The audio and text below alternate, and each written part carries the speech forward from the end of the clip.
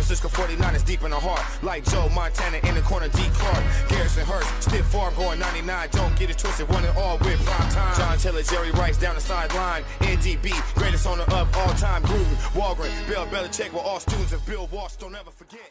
I'm Lee Gowland. I'm Brian Davis. And this is the 49er Faithful UK show. Hi guys, and welcome back to another episode of the 49er Faithful UK show. We are recording a couple of days later than usual due to some unforeseen technical difficulties, and the less said about those, the better. On today's show, we'll be reviewing the Week 3 matchup against the 6 times Super Bowl champions, the Pittsburgh Steelers, and once again I'm joined by Brian Davis, as well as returning guest Paul Hope. Hello Brian, hello Paul. Hello. Hi Lee. Hi Brian. Thank you for joining me today and for making yourself available yesterday in our failed attempt to record this show. That was a bit of a debacle on my behalf, but it's fixed now, so today should go okay. At least it wasn't one of those famous non-recorded best podcasts ever. Yeah, that was a bit of a disappointment. Where everything went, perfectly, and we made all these really, relevant points, excellent points, and everything was on point, and we recorded the best podcast ever, and then you failed to hit the record button. So yeah, that was a bit of a nightmare, wasn't it? Right, so Sunday's game, something happened for the first time in a very long time, and because of the age range of some of the members in the group, I think it's important that I set the scene for this now. Because it was such a special event, even though it might not seem special, it was. So let's begin with setting the scene. The 49ers have struggled for the last 20 years to get a decent start to the season. And this period actually includes the successful Jim Harbaugh era. On Sunday night, the 49ers managed to get their first 3-0 start since 1998. The game had pretty much everything. Turnovers, great defense, a lead change with under 2 minutes remaining in the fourth quarter, the 49er faithful rediscovering their voices at Levi Stadium. All of this culminating in a victory, a nervous victory, but a victory nonetheless. We watched in awe as the 49er sideline trooped off the field victorious to the only fitting anthem of the day.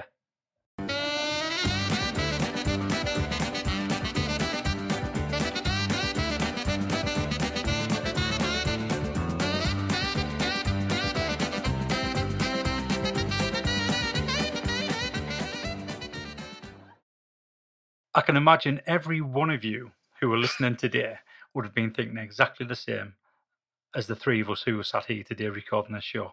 And that is, how the hell did we manage to win that game? Luckily for me, I'm the host, and I've decided to shirk that responsibility of explaining that one.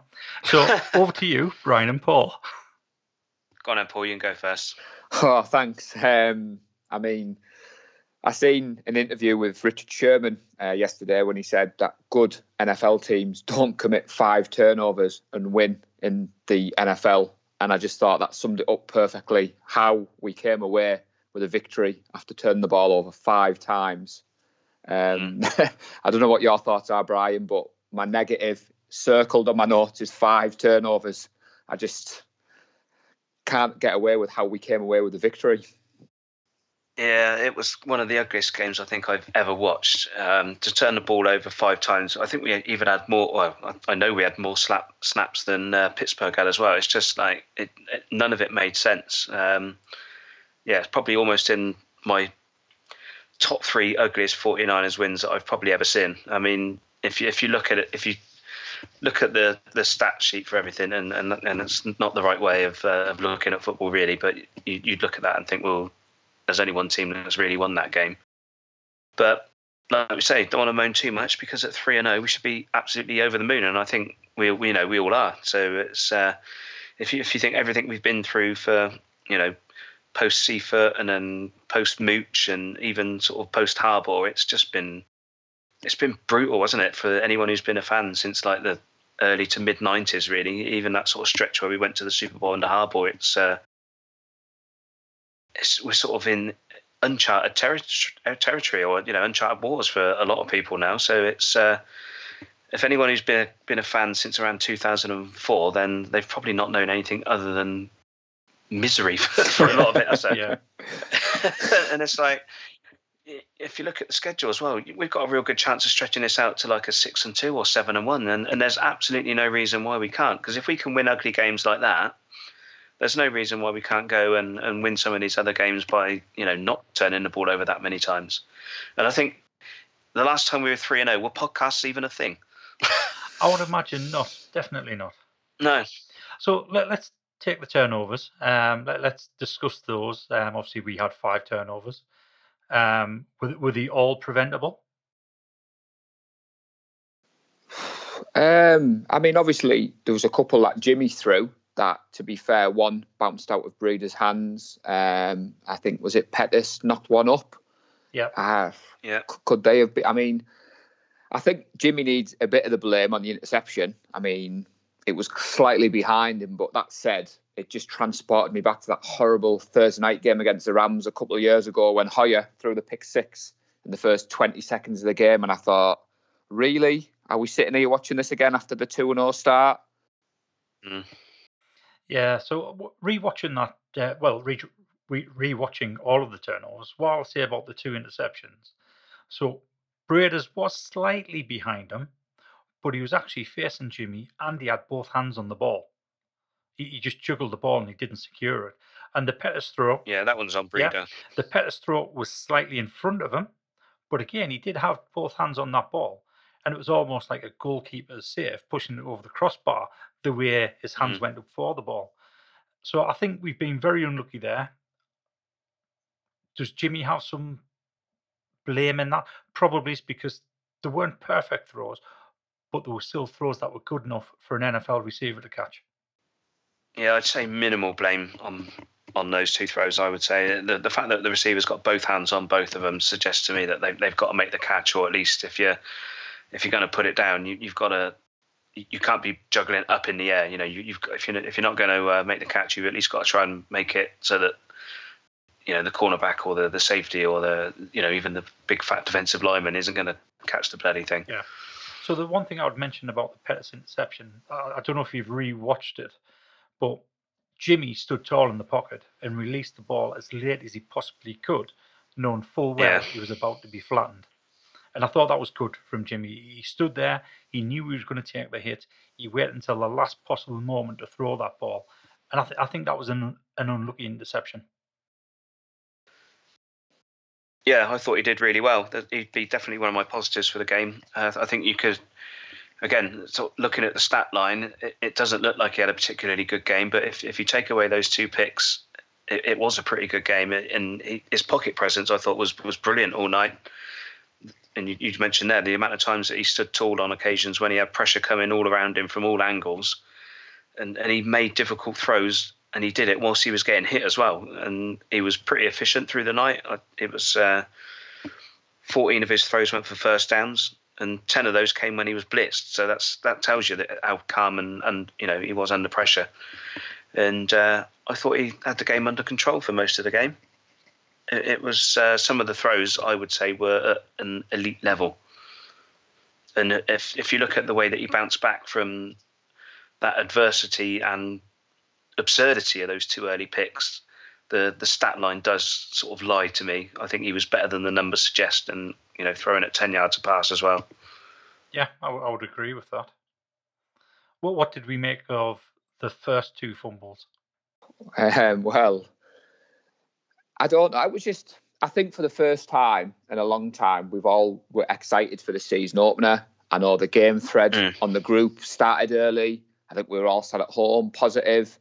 And the way we started the game, I just was sat at home thinking, are we watching? Is this really happening? Like, it just seemed to be a comedy of errors. That music you've just played summed up how it started. I mean, the first half alone, like you said there, it was just mistake after mistake.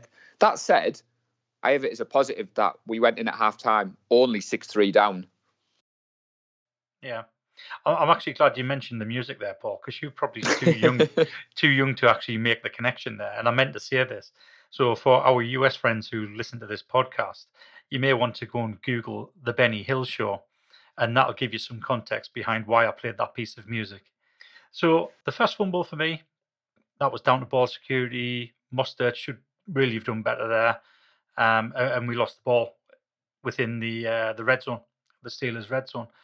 The second fumble, which was the botched snap, again in the red zone, I've rewatched it time and time again, and I'm not sure if it's a Richburg issue or whether or not it's a Garoppolo issue. I think both of them could be to blame 50-50. The ball did look slightly too low, but then again, Jimmy's hands actually looked slightly too high. But yeah, it's a very hard one to look at and place any blame on that. Yeah, I think going back to the Mostert one, I think he's got both hands on the ball. He's got a history of doing this in the past, and in some ways, his willingness and sort of ballsiness to try and go and get the extra yards and to extend the play has kind of cost him, really. And that, if you look at it, is the only fumble that was caused by a defensive play. Yeah. All the rest were our own, or all the other turnovers were our own mistakes. The fourth one, I'd probably put that on Richburg. I think he's got to be better than that. And then the fifth one, again, it's just the whole Benny Hill music thing, isn't it? It was just a joke. Yeah, I mean, the Richie James one, I think that was just pure bad luck with the timing. It's not often you're going to see any team do that. It was just a comical timing of the run. Slightly off. Had he been a split second sooner or later, that ball would have been fine. Wouldn't have been a problem. Yeah. It was just comical timing. And because it was the fifth turnover, and it came at a time when we thought, we're back in this game, but because of the other four turnovers, you kind of lost the will to be angry about it. You looked at it and you kind of laughed and you thought, yeah, that's how our luck has gone today. Quickly take you back to Mostert. So you mentioned about Mostert having previous for fumbling the ball. I saw that today on Twitter. Somebody calling out Mostert saying he must do a much better job of securing the ball. So it started my mind going, I wonder how many times he's fumbled the ball in his career. And granted, he's only taken, I think he's had 550 carries in 5 years, which surprised me that he's been around 5 years, but he has been around 5 years. He's never fumbled more than once in a season, and he's only got 4 fumbles over those 5 years. Yeah, I think it's fresh in your mind. I think it was his first carry in the game last season where he fumbled the ball? It was, you're right. Yeah, and I think that just sort of sticks in your head of sort of seeing it before. And you kind of, when you get a new running back in and he fumbles on his first possession, I think it sort of things like that sort of tend to stick in your head for a fair while. And I think that's probably why it's come up there, or like I've mentioned there, that he has got previous, because I think that's probably still fresh in my head from last season. Yeah. So obviously we made a couple of predictions on the preview show. So what I really feel as though I need to say this. So 3 of these turnovers were in the red zone and 2 were on the Steelers' 7-yard line. That's another 21 points we could have had on the board. And based on that logic, I'm happy to report my prediction was of sound mind. It might not have been the 49 I was aiming for, but it got bloody close to being 49. And I'm sticking with that. So, other negatives other than the turnovers, can you pick any out? I mean, our first 5 drives on Sunday resulted in the 4 turnovers and a punt, and that surprised me, especially with how well we played in the 2 games. Obviously, Witherspoon going off injured, Jason Verrett looked very off the pace, gave up a couple of big plays. And our pass protection surprised me. I mean, I know the Steelers threw the house at us. It was obvious they were going to come after Jimmy. But, I mean, I think he got hit 8 times, went down for 1 sack. And obviously, a positive for me is kind of in the negative column. Jimmy kept the players alive. But when he's scrambling and running for his life, I think all of us in the group were thinking heart and mouth after the injury. And I'd like to see him get a bit more protection from our offensive line moving forward. Yeah, I made a point of sort of watching School early on, and I thought he started really well. And it was only really when I started taking my eye off him in the fourth quarter that he started making mistakes. And I thought his blocking was pretty good, and then it kind of fell apart and sort of 3 penalties in 2 drives at the end, didn't he? And I'm not really having that blindside block. That was, I think that was a bit of a cheap call to me personally. So I'll sort of knock that down to say 2 penalties. But I thought he was fine. But on the other side of the line, McGlinchey was awful. That was probably his worst game that he's had. Yeah. Probably since he came into the league, I would say. And he looked consistently under pressure for almost the whole game. I think McGlinchey only graded as a 41 on PFF for Sunday's game. So you're right. He did come on for 2 snaps, but only 2. He had every other snap on offense. But you're right. I'd noticed that. I thought he had a really poor game. I don't know how to explain that. I don't particularly think he came up against anybody that's better than what he's already come up against this season. No. But he did. He had a pretty poor game. So for me, one of the other real big negatives was the Witherspoon injury, because he's done so excellent this season and has really turned the corner on what was a pretty poor second season, to be honest. He was actually looking like our best cornerback. And it's a real shame that he's going to be out for a month now. And I know Shanahan at first thought the injury wasn't as bad as what it's turned out to be. He thought he would be back after the bye week. But as it turns out, he's going to miss a few more games, which is a real shame. So any more negatives before we move on to the positives? Tavarius Moore's angles. Do you want to expand on that one? He's not very good, is he? Yeah, so we've seen in 2 games now that he's taken an absolutely atrocious angle on a wide receiver, and he's given up 2 huge touchdowns. So I was just about to say that was the angle on the Juju Smith. Yeah, that's something that he's going to have to work on, definitely, if we're having problems in the secondary. And that is something that I can see Jimmy Ward being slotted straight back in at safety should Moore continue to have problems. If Jimmy Ward can actually get himself fit and stay on the field for longer than 1 or 2 games without getting injured again. So that probably blows my first positive out the water, actually, now that you mentioned Moore, because my first positive was the defense played lights out again and kept us in the game early doors when a touch of the Benny Hills affected our offense. But now you mention it, yeah, you're right about Moore. Some of the angles he took weren't great. He's had a couple of good games. He should have had an interception. I can't remember if it was the Bengals or the Buccaneers. It was the Buccaneers. But I think he was already running halfway up the field before he actually made the catch. He doesn't look as bad as what we've had in the past. I think he's a capable player. I think if he just learns to be more intelligent about the angles he takes, I think he'll be a decent player to have in the squad, keeping the roster. And to be honest, I'd be happy with that. Yeah. So, positives? I mean, for me, I'm one of the biggest supporters of Jimmy G. I know there's been a few negative comments in the group, but on Sunday I thought he was very impressive. He took care of the ball. He was putting it in a place where receivers couldn't run after the catch. He hung in the pocket, like we've mentioned, took some big hits. And he was doing whatever he could to keep the offense moving and staying ahead of the chains. And like you said, I think Brian touched upon it earlier about him looking elite, looking like the quarterback we know he can be. And that game-winning throw, it just took guts. He threw it in the traffic. He didn't let the turnovers affect him. And like you said, I think it was his best game, and it showed that he's basically can do what he can do in this offense.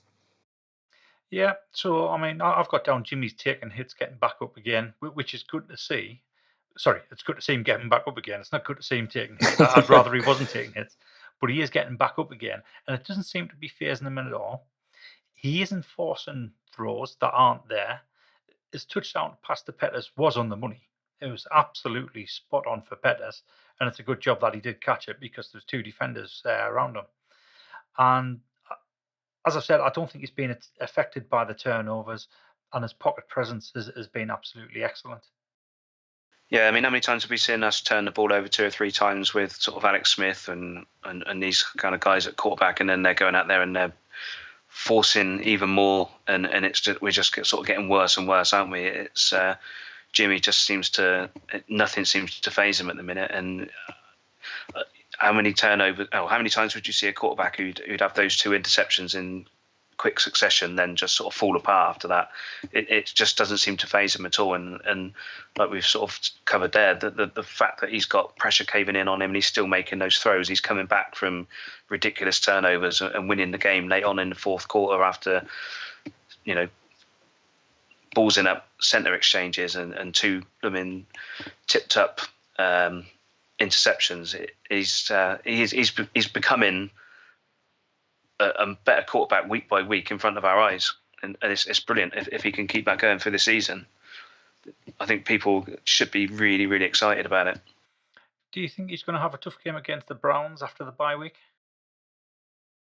I don't know. I haven't seen the Browns highlights from, are they on Sunday night or Monday night? I've got it saved on my Skybox to watch still, so I've not seen much of the Browns yet. Right, so that's Monday night, and I think it's on the offensive side of the ball that the Browns are stalling this season, because they do have a pretty good defense.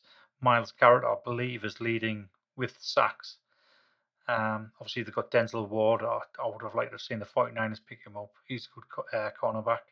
And they've got some really good pieces on defense, which is why I'm wondering whether or not, just because the offense isn't playing very well, I wonder whether or not this could be another banana skin. But of course, we'll find out after the bye week. So yeah. So Paul, what did you make of the run game?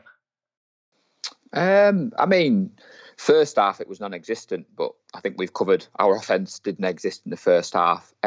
Second half, I mean, when Jeff Wilson Jr. went over, it was the first time that we'd had a running back with 2 rushing touchdowns in consecutive games since the Frank Gore in the 2013 season.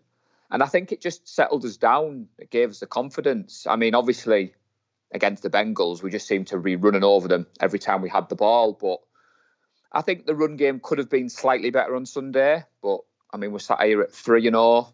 It's well touched upon. We started bad, but what about yourself, Lee? What did you make of the run game? So pretty similar to that. What I did notice, exactly what you've just said there, and it was the same as against the Bengals. In the first half, we struggled to get the run game going. We only put 50 yards on them in the first half.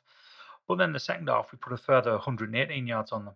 So we kind of kicked into another gear in the second half as far as the run game was concerned. So, I mean, that's 168 yards on the ground that we've put up against them.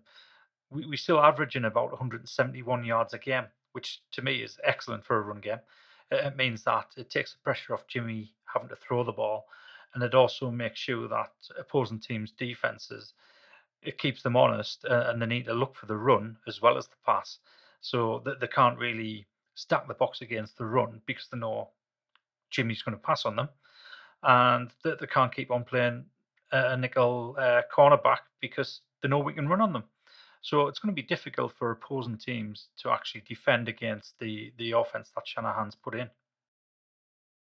You're setting it up nicely for play action as well, aren't you? Because if you've got a run game that's so good, it's you're just playing into the hands of baiting the defense into making a mistake, playing for the run, and then beating them over the top. Yeah, definitely.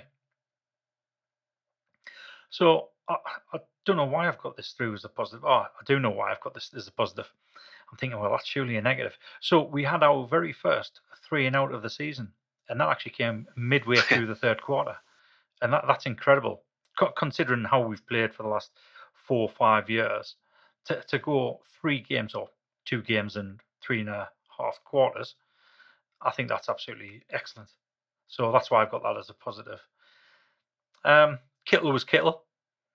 He was back to catching the ball, putting the yards on, but he can also block. He blocks really well, and I really enjoy it when he does block. You can see the happiness in his face because he's hit someone. and the perfect not analogy, but the perfect example of that is he obviously rocked up to WWE after the game, and he's there with Jimmy G, Trent Taylor, and a few others. Yeah, chucking beer, watching that. So that's the mentality of them. They like to get stuck in there. They like a good fight. So it's really pleasing to see that. Yeah, George Kittle's starting to remind me of the days when I was a kid watching Brent Jones play tight end. Yeah, you could always tell he enjoyed playing it as well. Mm. Yeah. So just a few stats of to do with the positives. So the defense restricted the Steelers to 239 yards total offense. Nick Bosa once again led the defense with 7 quarterback pressures, and that's 17 for the season now, ranking him 6th overall. Now, I did see in the group somebody mentioned, I think it was late in the game, hadn't realised Bosa was playing. And I was sat there thinking, well, you've got to be kidding us, right? Because he was always there. He was always in the mix. And the stats don't lie. I mean, he led the team with 7 quarterback pressures. So I think he's done a great job. And I think the stat that people are really looking for is the sack total. And that's not necessarily a good stat to look for. Not when you've got so many pieces on defense that can get a sack. Because we're pressurizing the quarterback into making mistakes. That was evident against the Buccaneers and Jameis Winston. He was making mistakes purely because of the pressure that was coming at him. And that's the difference with the defense. So I wouldn't look at Nick Bosa. I wouldn't judge him on sack total. I would look at what he's doing for the rest of the defense. And you've got to look at the pressures and the hits. That's right. He's making opportunities for other members of the defense to get through there and sack the quarterback. I mean, touching upon that, Lee, like you said there, Brian said earlier, and I agree with him, stats don't tell the full story. You know, when you sat watching the game, admittedly, I don't watch a lot of college football, and I didn't know what really to expect from him when we drafted him. And this season, he's been amazing. Like you said on Sunday, he wasn't sacking the quarterback, but he was there. How many times was he just breaking through the line and he was putting pressure on Rudolph? And when I seen that comment, I thought, wow, I'm watching a different game because he's there, and you can't ask any more of him since he's come into the league. Yeah. So one other positive I got down. So Brian's already mentioned it. School. I thought he did well. I thought he was justified in the late holding call in the fourth quarter, because I'd rather take a 10-yard penalty than see me quarterback flattened. And I think he knew straight away that's it. He's past there. He's free. He's got a free run at Jimmy. So he held him. And yes, it was when we were trying to get a touchdown and take the lead in the game. But I think he made the right decision to do what he did. Because, as I said, I'd rather take a 10-yard penalty and go again than see me quarterback flattened and out for the rest of the season. Right, so do you have any more positives? Because I've got a couple of stats here. I thought Quan Alexander had a good game.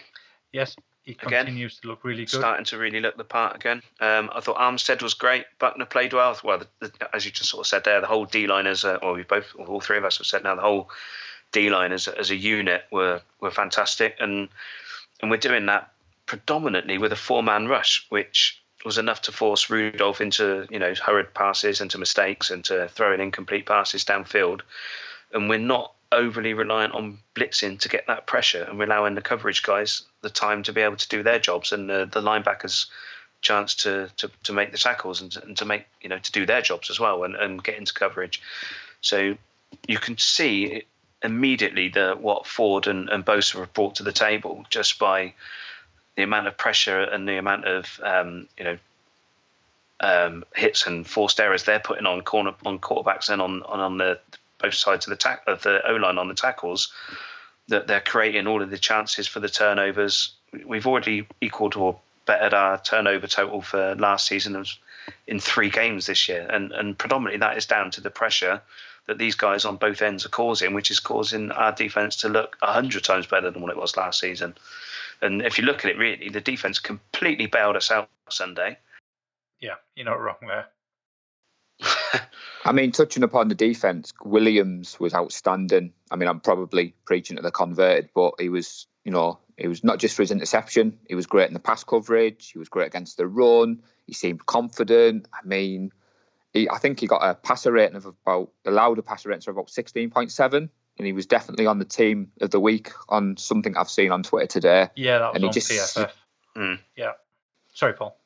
Yeah, no, I was just saying, and for me, he was fantastic. Like you said, obviously, people look at the big players. The interception obviously got us back in the game. And I know I think he was good against Juju Smith-Schuster. I mean, I know we gave up the big touchdown to him, but other than that, he didn't really do a great deal against us on Sunday. No, I would agree with that. I mean, that was a huge chunk of yardage from the Steelers' offense, and obviously the vast majority of the yards that Juju got. So yeah, and you're right. So K'Waun Williams and Juice, they were the two that ended up in the PFF Team of the Week. Both of them grading in at, I think it was 92, 93, which is absolutely fantastic for us as a team to have one on offense, one on defense. And it does show how far we've come over the last 2 seasons. And it's pleasing to see. Obviously, we're going to judge this season off whether or not we make the playoffs. But it is pleasing to see at this stage already, after just 3 games, it's evident to anyone that watches the game, we are much better than what we've been the last 2 seasons. Yeah. So I'll just throw these stats out at you. So go back to the start of the show. We were talking about 3-0. And again, there's a lot of people that probably don't realise this because it's been that long since we went 3-0, that they may not read into the stats as much as other people do. So based on the strength of schedule for the rest of the season and an assumed win-loss prediction through to the end of the regular season, the 49ers have a 60% chance of making the playoffs because they've gone 3-0. Now, compare that with the Seahawks, who've actually started 2-1, so that's only 1 game less than us. They actually only have a 33% chance, statistically speaking.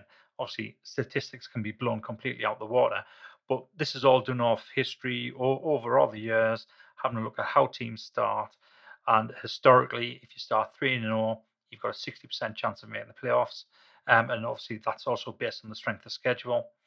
Whereas starting 2-1, it's only a 33% chance. So the 3-0 start is huge, statistically speaking. Hard word to say that. We've got people saying we haven't played anyone yet. I say great, fantastic. Underestimate us at your peril. Because even though we've played teams that don't particularly have a very good win-loss ratio at the moment, it doesn't mean they're bad teams. It means they've either had enough game or they've come up against a really good team. You need to take that into consideration. Now, people are looking at the 49ers and thinking, well, we had the 2nd overall pick in the draft because we were that poor. We were probably one of the best 2nd pick draft teams ever.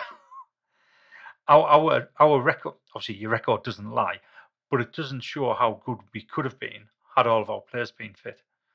So yeah, I think if people are going to underestimate us, crack on, over the moon with that. Call us underdogs all the way through the season. I'll be over the moon. Yeah, I've actually seen that it's about a 75% chance of making the playoffs if you're 3-0. Right. So I think this one was adjusted for the assumed win-loss prediction. Right, okay. I mean, of course, it doesn't mean anything, of course, does it? But the odds really are in our favour. And essentially now, what we need to do is 7-6. So you're playing with house money. Yeah. And if you look at the schedule now, Cleveland is a winnable game. The Rams, then you're probably going to write off, and any probably realistic thinking fan will probably accept that. But you just never know. Washington away at the minute, it's a winnable game. Carolina at home, it's winnable. Arizona, I think we should go 2-0 against Arizona this year. And then if you can split those home games against Seattle and the Rams, I mean, by the time we play the Rams and even the Seahawks in week 16 and 17, who knows what position they're going to be in by that point. Yeah. We've got another 2-week road trip coming up as well. Well, not coming up, but late on in the season where we go to Baltimore and New Orleans. And if the team have got any common sense and learning from recent history, they'll stay out east again and base themselves out there for the fortnight. I think they'd be foolish not to if they're even in more of a position to be making the playoffs. Yeah, definitely. So we now move on to our bye week.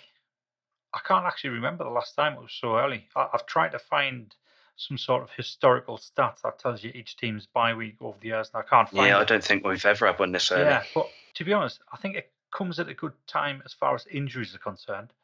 Especially for the likes of Witherspoon and Steely, who are going to miss one less game due to the timing. Because I think generally our bye week is week 8 and after. It's generally always a late bye week for us. However, having said that, the bye week has been cruel to the 49ers over the last 5 games after a bye week. We've lost each game. Going back to 2014.